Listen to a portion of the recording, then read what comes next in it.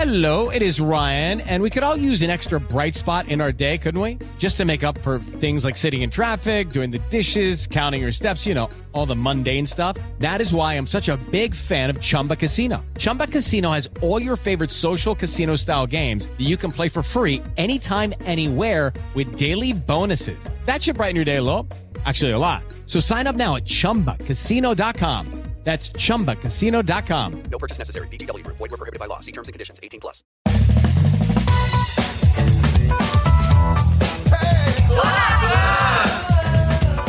Sextou, Brasil! Sextou no Tô na Pan e o programa tá uma delícia, porque, claro, a gente já quer te deixar em ponto de bala pra curtir o final de semana. Lembrando que o Tô na Pan você pode escutar pela Jovem Pan FM, assistir Jovem Pan Entretenimento, baixar o aplicativo Panflix, é a TV de graça do Tutinha, onde você vai assistir o Tô na Pan e vários outros programas.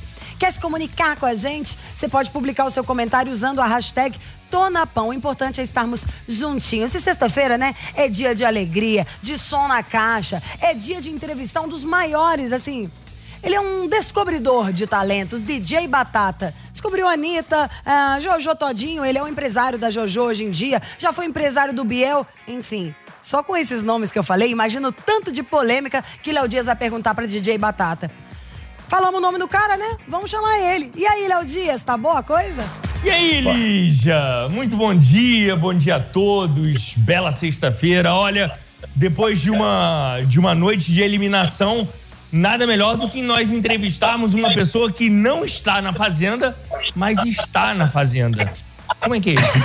A gente vai entrevistar, olha, o cara que é muito citado ali. E talvez seja ele, Lígia Mendes, o motivo da discórdia,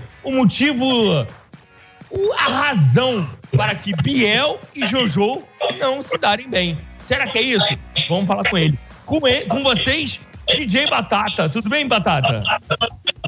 Tudo bom, Léo? Obrigado por ter me convidado para a entrevista. Eu te acompanho direto aqui, vejo todas as suas entrevistas, assisto tudinho, todas as suas postagens. Vambora, manda brasa.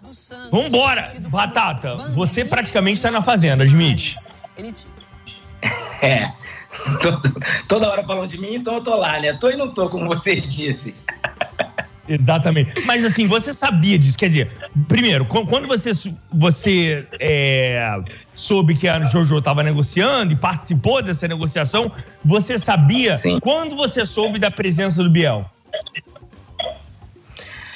Na verdade, algumas pessoas do nosso meio já estavam comentando isso, né? Alguém vazou dele e já estavam falando sobre isso. Como falaram da Mirella também, eu falei, pô, beleza, vão ter 3 representantes da música lá dentro, beleza, mas foi assim, alguém dele vazou e me falaram, mas até então não era uma coisa oficial, entendeu? Oficial mesmo foi no dia que eu falei, bom, ele tá na Fazenda mesmo, ele chegou, entendeu? E vamos lá, vamos contar e explicar por que a Jojo não gosta do Biel por sua causa. O que você tem de dedo nisso? Na verdade, não é que ela não gosta dele por minha causa, tá? Isso aí é o que está sendo falado, né? O pessoal tá falando por conta do Biel ter deduzido isso, né? O Biel tem batido muito na tecla com a Jojo. Pô, você não gosta de mim por causa de quê? A gente veio do mesmo lugar, será que era por causa do mesmo empresário e tudo mais? Ele encasquetou com isso e, na verdade, eu nunca falei nada com a Jojo do Biel, entendeu? Só coisas assim, tipo, foi meu artista, uma vez a gente viajou pra tal lugar, mas eu nunca comentei nada do Biel com ela, então ele encasquetou com essa história e ele cisma que ela não gosta dele por causa de mim. Eu acho que, na verdade, a Jojo tem os posicionamentos dela, ela tem a personalidade dela. Então, por outro motivo qualquer que eu desconheço, vou perguntar a ela quando ela sair, o porquê disso, entendeu? Exatamente. As pessoas acreditam que começou aí. Quer dizer, então assim, você afirma categoricamente que você não colocou nada na cabeça da Jojo contra o Biel.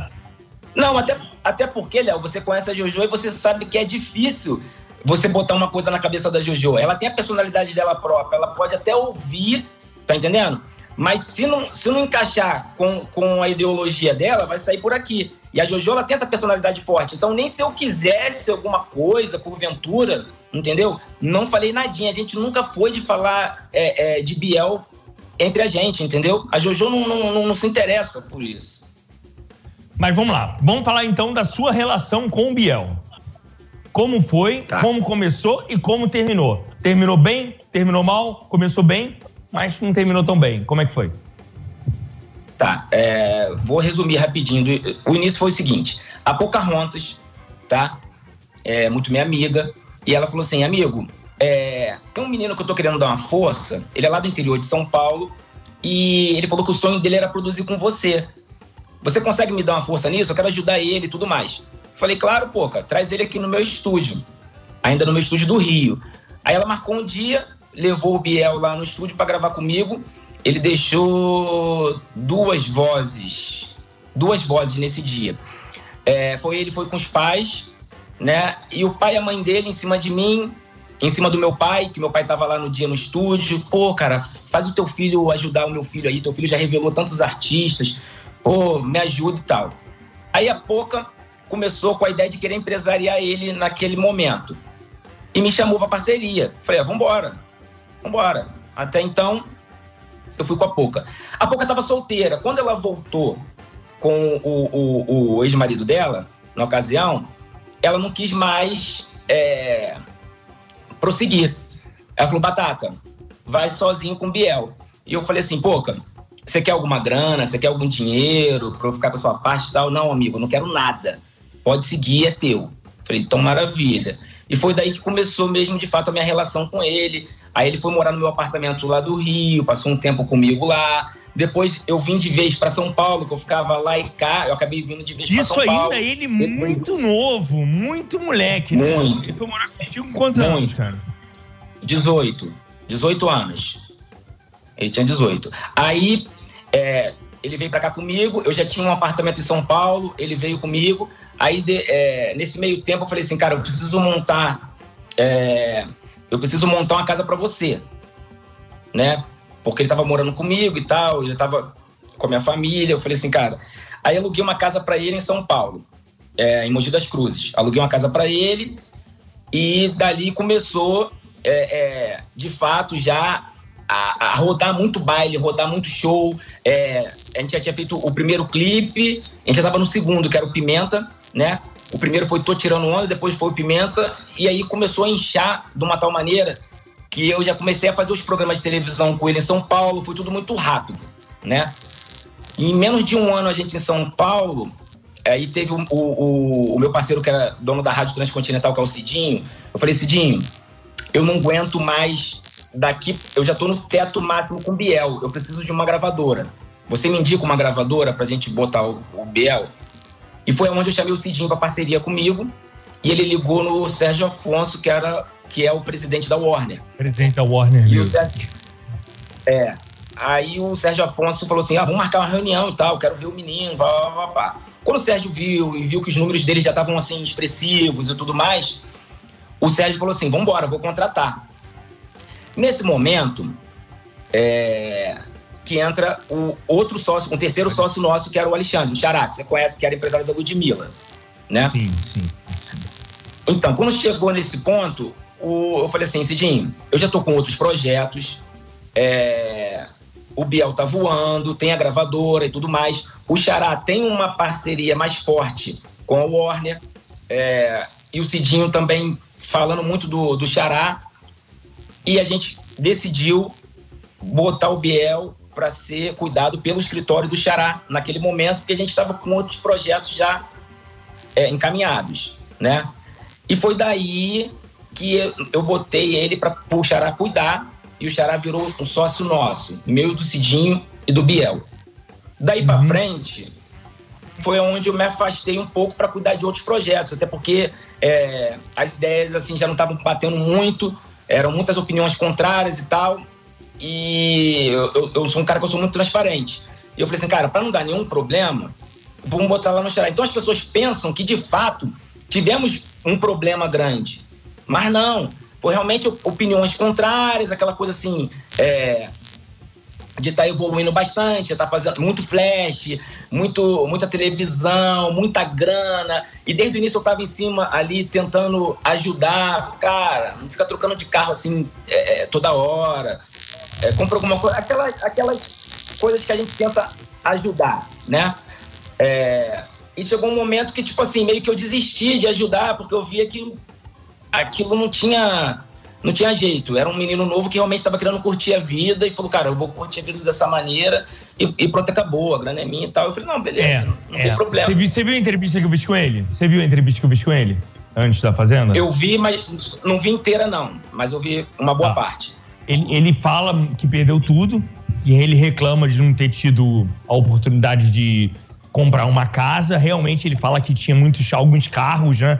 Quer dizer, ele investiu mal, ele investiu em bens que não duráveis, né? Investiu bens que perdem valor muito rapidamente. E além disso, ele alega que a gravadora era detentora de quase todo o digital dele. Por isso que ele desistiu depois de passar por aquela crise tamanha. Ele decidiu ir morar nos Estados Unidos e desistir da carreira aqui no Brasil. Você hoje, Batata... Fala. Tá. O que você ia falar? O que eu ia falar é o seguinte, quando as pessoas falam em que a gravadora tinha todos os direitos e tal, é bom saber como que funciona o negócio. Por quê? Por que a gravadora é dona daquele fonograma? Fonograma é a música pronta, a produção, tá? Por que a gravadora é dona daquilo? Justamente porque a gravadora pagou para aquilo ser confeccionado. A gravadora custeou aquilo, custeou o clipe, custeou todo o marketing digital. Então você vê, teve clipe do Biel que a gente gastou 70 mil num clipe. Então você pensa que para gravar um clipe são 70 mil. Para produzir a música, bota mais aí uns 6, 7 mil. Né? Só aí já são quase 80. O marketing digital vai botar mais uns 50 mil de saída, é quase 200 mil. Então quem é que quer tirar isso do bolso para poder, no caso, ficar dono dos fonogramas? Então a gravadora é dona porque ela investe naquilo. E ele tem os royalties dele. É um investimento que tem um risco. E esse risco é o valor da porcentagem de ser a detentora dos direitos. Não é à toa que ela é detentora daquilo. É isso, porque teve um investimento. Entendi. Agora, hoje, você investiria no Biel? Você aceitaria ser o novo empresário dele? Não, eu não aceitaria porque...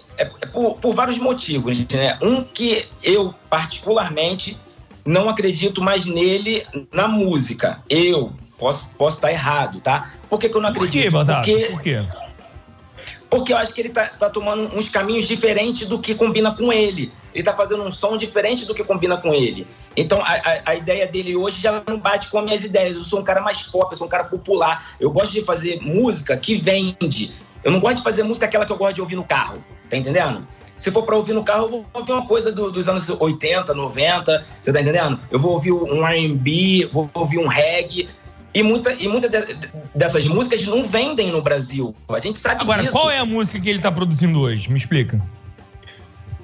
Ele tá indo pra um lado do rap, do trap, mais pra um lado de um rap não comercial.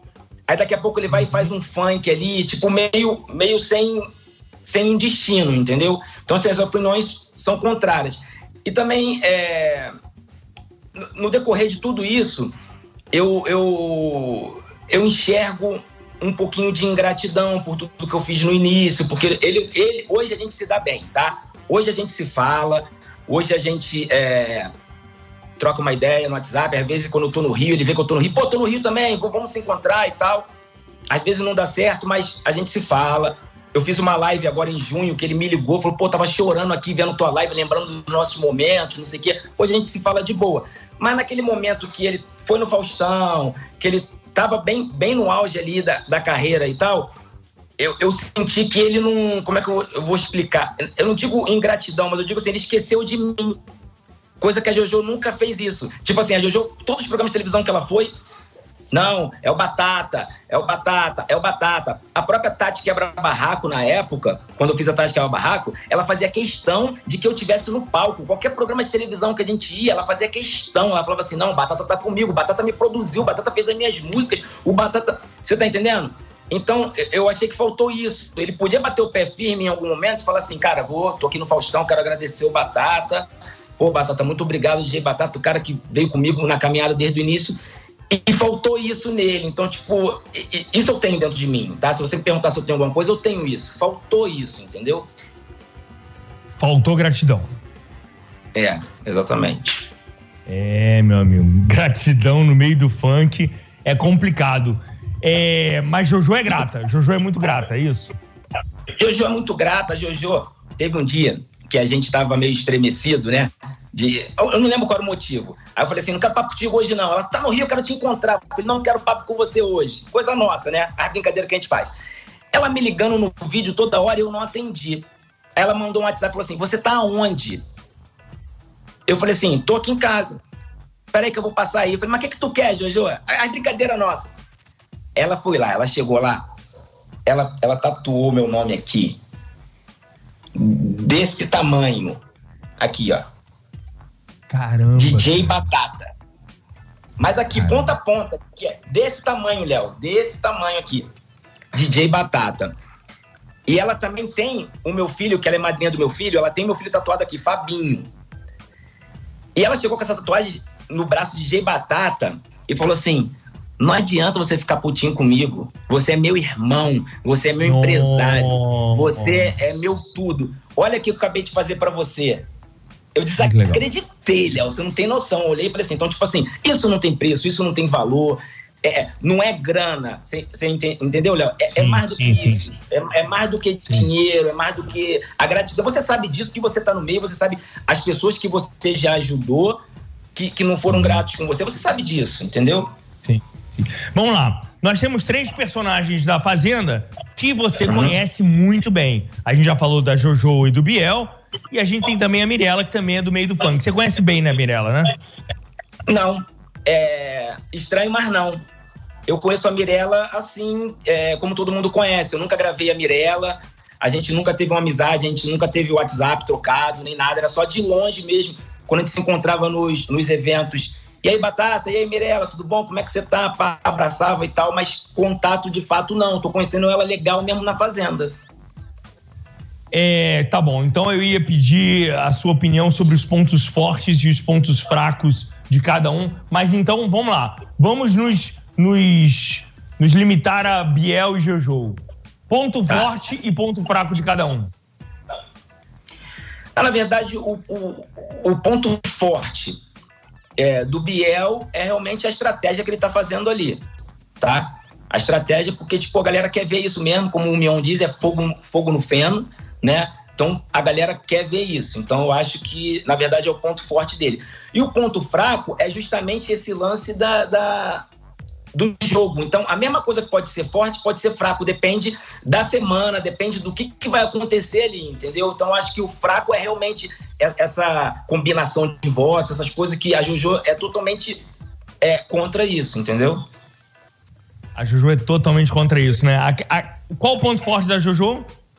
A sinceridade. O ponto forte da Jojo, ela ser 100% orgânica, verdadeira, e a sinceridade. Esse lance que ela fez ontem lá, que ela vem fazendo com a Raíssa, de ser amiga, de estar abraçando a Raíssa, a Jojo, ela tá lá dentro, mas ela já sacou que a Raíssa tem realmente uns problemas que precisa de um carinho especial. Ela já sacou isso, ela parece que tá aqui fora com a gente, né? Aqui fora a gente tá sabendo de tudo, mas lá dentro ela já sacou essa parada. Falou, pô, a menina precisa de um carinho, precisa de um abraço, e eu vou abraçar. A Jojo, eu tentei conversar com ela antes de ir. Eu tentei conversar com ela. Tentei dar umas dicas da minha cabeça. E ela falou assim, Batata, eu não quero ouvir nada disso. Eu simplesmente quero ser eu. Eu quero ser 100% orgânica. Se o povo gostar de mim, é da minha maneira, entendeu? Então não adianta que eu não vou entrar com estratégia nem nada. Tanto é que a Jojo, se você ver os votos da Jojo, não são votos estratégicos. Voto que, por que você votou na Mirella? Porque ela votou em mim lá na primeira votação, ela votou em mim, agora eu estou devolvendo nela. Não tem nada de estratégico nisso. E também, todo mundo, quando chega para combinar voto com ela, ela falou assim, eu não quero combinar voto, se vocês quiserem combinar, problema de vocês, é cada um por si aqui e vambora, entendeu? Então esse é o ponto forte. Qual o ponto fraco? Qual o ponto fraco do Biel e da Mirella, da Biel e da Jojo? Na verdade, o ponto fraco dela foi só no início. que eu pensei que poderia piorar. Os gritos dela, aquelas coisas que muitas pessoas aqui fora não entenderam. Batata, eu ia falar isso, cara. Às vezes ela grita demais. Ela grita. Mas só que é o seguinte, quem segue ela nas redes sociais sabe que ela é aquilo. Ela é daquela maneira. Entendeu? Então, tipo assim, eu dei uma tweetada, eu falei assim, vocês querem que ela atue? Porque se for pra ela atuar, beleza. Aí ela não vai gritar. Mas se for pra ser ela, é isso aí, ela grita. Entendeu? E o Biel, qual o ponto fraco do Biel? O ponto fraco dele é esse lance das estratégias que ele tá fazendo, que pode ser um tiro no pé dele. Entendeu? Ele tá jogando uma pessoa contra a outra, ele tá manipulando as pessoas e a galera aqui fora tá vendo. Isso aí pode ser um tiro no pé, porque ele tá indo bem, voltando das roças e tudo mais. Tá bom, porém, ele vai acabar se queimando de fato. Existe uma equipe muito forte da JoJo aqui fora? Cara, não. Assim, a gente tem... Não, de verdade não. A JoJo e eu... como é que eu vou te explicar? Eu sou muito reservado nas coisas. Mas assim, a gente tem uma galera que tá cuidando do Twitter, tá? Porque eu não tenho tempo de estudo. Tem o Naja, que é o meu... Que é o meu faz tudo em relação ao marketing digital, que cuida do Instagram da JoJo, que é o ADM, e a gente tem uma galera que tá no Twitter. Mas aquele negócio de vamos montar uma equipe para votação, para não sei o que, não sei o que lá. Não. Número de telefone listado, de movimento organizado na internet, nada disso? Nada disso. Não tem equipe pra isso, caramba. Mas você tem porcentagem também no prêmio da Fazenda? Tem. Que a gente achou que fosse tudo. Então... Outra coisa, a Mirella, a gente vê ela parece que ela deixou 11, se eu não me engano, foram 11. Cara, o Cadu falou. E ela deixou uma série de músicas gravadas, de clipes gravados. Quantos trabalhos gravados a JoJo deixou pra lançar ao longo da Fazenda? 2. Eram pra ser 3, mas não deu tempo de gravar o terceiro, né? Nós deixamos 2 músicas e só lançamos uma até agora e, na verdade, tá indo muito bem. Já tá com quase 4 milhões de views, que deve estar na moda, né? Repetidas vezes o refrão da música durante as brigas, né? Malandra demais, né? Malandra demais. Né? Se quer paz, amém. Se quer guerra, tu me fala, isso? Exatamente. Se quer paz, amém. Se quer guerra, tu me fala. Tipo assim, tem tudo a ver com o lance da Fazenda, né? Da Fazenda, sim. E qual é o próximo single? O próximo single é com o do Black. É um collab com o do Black. A música chama Dominada, né? Onde ela tem uma narrativa de empoderamento feminino total, onde diz que dominada sim, mas somente entre 4 paredes. Ela já sabe a época do lançamento, você já sabe? E assim, ela vai começar alguma estratégia dentro da casa pra divulgar essa música? Não, na verdade não. Ela não sabe, ela entrou não sabendo qual ia ser a data da Dominada. E eu acredito que ela não vai falar nada sobre isso, não. O foco mesmo era se quer paz, amém, se quer guerra, tu me fala.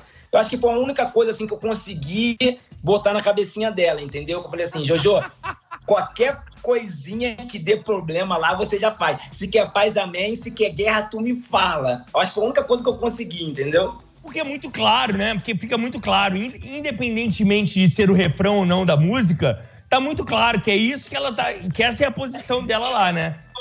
Beleza. Na verdade, assim... Fala. Algumas pessoas me chamaram no WhatsApp, querendo falar assim, pô, mas tá na cara que isso aí você falou pra ela fazer lá, ela sabia que a música ia ser lançada. Óbvio, gente, ninguém tá aqui escondendo nada disso não, óbvio, é isso aí mesmo, né? É isso, temos que faturar e temos que fazer do limão uma bela de uma limonada. Quantas visualizações, quantas músicas baixadas nos aplicativos?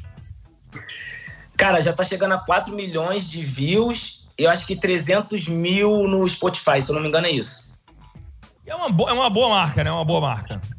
Boa. Pro dia de hoje é uma boa marca, né? Se tratando de um mercado que a gente vê aí que tá desleal pra caramba, muito fake stream, muito tudo isso, e a gente não. A gente é 100% orgânico, então, ó, tá ótimo. Como assim? Por que o mercado tá desleal? Me explica aí. Ah, cara, esse lance aí que toda hora vem na mídia, sobre uma galera fazendo fake streaming, botando robozinho pra fazer número, tanto no YouTube quanto no Spotify. Isso aí tá chato porque a gente vê um chart de 200 músicas, com várias músicas no chart lá que a gente nunca ouviu em lugar nenhum e a música tá lá. Então, é uma situação complicada de ficar comentando e tal, mas tem rolado bastante. Isso aí deixa a gente muito, muito entristecido, porque as pessoas que são orgânicas, as pessoas que fazem um puta de um trabalho sério. Eu, por exemplo, sou totalmente contra fake stream, comprar seguidor, tudo isso. Eu sou contra toda essa história. Todas as minhas redes sociais são orgânicas, tanto é que eu não tenho 1 milhão de seguidores. Eu já tive tantos artistas aí, eu poderia ter 1 milhão de seguidores. Sim. Eu tenho 280 mil seguidores, entendeu? De fato, que se você for ver lá os comentários e tudo, condizem com os números que eu tenho. A Jojo, por exemplo, nem patrocinar o Instagram dela, eu nunca deixei fazerem. Nunca deixei fazer um patrocinado lá, justamente para não virar um círculo vicioso e cair o alcance dela e tudo mais.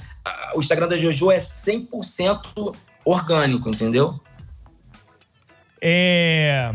Hoje é muito mais difícil lançar um artista no mundo do funk, né?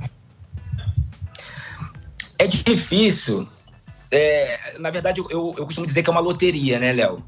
Tipo assim, na verdade, você nunca sabe o que vai acontecer. Eu já vi música boa não estourar e já vi música porcaria virar top 1, entendeu? Então, a gente tem que trabalhar. O que eu canso de dizer é o seguinte... Mas fazer você entende o que o mercado pede? Você entende assim, ó, o momento o mercado pede, sei lá, 2 meninas cantando juntas. Não, uma boy band. Não, pede uma loura com corpão. Não, pede uma menina fora do padrão. Como? Eu estudo muito isso e eu vejo as brechas que o mercado dá, entendeu? Então, muitas das vezes, cara, o mercado tá com uma brecha aqui. Cadê um exemplo, tá? Vou dar um exemplo aleatório. Cadê uma cantora de brega funk que não tem? Só tem cantor homem de brega funk, exemplo, tá? Cadê que eu não tô vendo? Tem uma brecha aqui, vamos fazer aqui. Vamos procurar uma menina aí que já tá cantando brega funk, mas tá sem oportunidade? É mais ou menos assim que eu vou, entendeu? Entendi. E existe alguma brecha para algum tipo de mercado hoje? Tinha, agora há pouco. Eu lancei uma girl band que chama Cat. Lancei com o Danilo Faro, que é o irmão do Rodrigo Faro. A gente lançou agora há pouco tempo em parceria com a Universal Music, porque a gente estava entendendo que o Brasil realmente está carente de uma girl band, né? Depois do Ruge, a gente não viu nada assim expressivo, né? E a gente está batalhando com as meninas aí para virar. Essa pandemia foi um baque para todo mundo? Para você também? Cara, foi difícil para todo mundo, mas graças a Deus a gente conseguiu driblar isso, porque com a Jojo em especial, o nosso foco sempre foi muito a publicidade, né? E a gente fez bastante publicidade, então o show não fez falta pra gente, graças a Deus.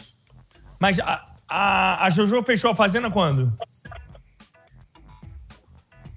Acho que uns 2 meses antes, né? 3 meses antes. Então não foi... Você acha que se não fosse a pandemia, ela estaria na Fazenda? Não, na verdade, assim, Léo, há 2 anos já que a gente tem o convite para poder participar. Só que naquele momento, a Jojo estava com uma agenda muito lotada e a Jojo sempre me pediu. O sonho da Jojo é atuar em novela ou então reality show. São coisas que ela assiste, tá? São coisas que ela gosta de assistir. Tipo assim, ela assiste muito novela e ela assiste muito reality. E ela sempre me pediu, mas a gente não tinha tempo para isso. A gente uniu o útil ao agradável. Quando veio a pandemia que não ia fazer show, a hora é essa, vambora, entendeu? Entendi. Então não foi uma negociação longa nem difícil? Não, porque a gente já tinha convite há 2 anos já. 2 anos que ela já tinha convite, entendeu? Foi tranquilidade. Tranquilidade. E vamos lá, seja sincero. Ela é a grande favorita da Fazenda? É a grande favorita. É óbvio que eu sou suspeito para falar. Eu sou suspeito para falar, óbvio. Ainda falei para ela, Jojo, você não me volte aqui sem esse dinheiro. Muito bom. Essa grana. Para encerrar, Eu só quero que você mande um recado para todo mundo que torce pela JoJo, que acompanha e vê uma JoJo exatamente igual a que a gente conhece aqui fora, a gente vê lá dentro. Qual é a sua mensagem para esses torcedores? Eu vou fingir que eu tô lá na fazenda, tá? Alô, meu Brasil baronil! Prestem bastante atenção. A JoJo, ela lá está sendo 100% verdadeira, está sendo amiga, ela está sendo o que ela é de fato. Se de vez em quando as pessoas entendem que ela está exaltada, que ela está gritando, que ela é mal educada, não. Ela é aquilo ali, a JoJo é aquela ali. Então, o Brasil ama o que ela é, entendeu? Então, galera, quando a JoJozinha for pra roça, por favor, todo mundo votando para ela ficar, é o que eu peço para vocês, porque a JoJo, de fato, está sendo 100% ela. É isso aí. Batata, obrigado, cara. Fica com Deus. Bom dia pra você. Eu que te agradeço, Léo. Muito obrigado a você e toda a sua equipe. E vamos que vamos. Se você precisar de mim, é só me ligar. Valeu. Brigadão. Fica com Deus. Voltando com você, Lígia Mendes. Beijos. Valeu. E o Tô na Pan de hoje chega ao fim. Lembrando que o mais gostoso desse programa é você assistir, comentar, curtir e compartilhar também, né? Delícia mesmo. Bom saber de sucesso, de quem descobre os sucessos. Bom pra você que tá aí na sua casa fazendo som, quer descobrir onde dá o pulo do gato? Tem que rever esse programa. Vem rever. Parabéns pela entrevista deliciosa, Léo. E pra vocês que nos acompanham, até segunda-feira. Durante o final de semana, não faça nada que a gente não faria. Mua!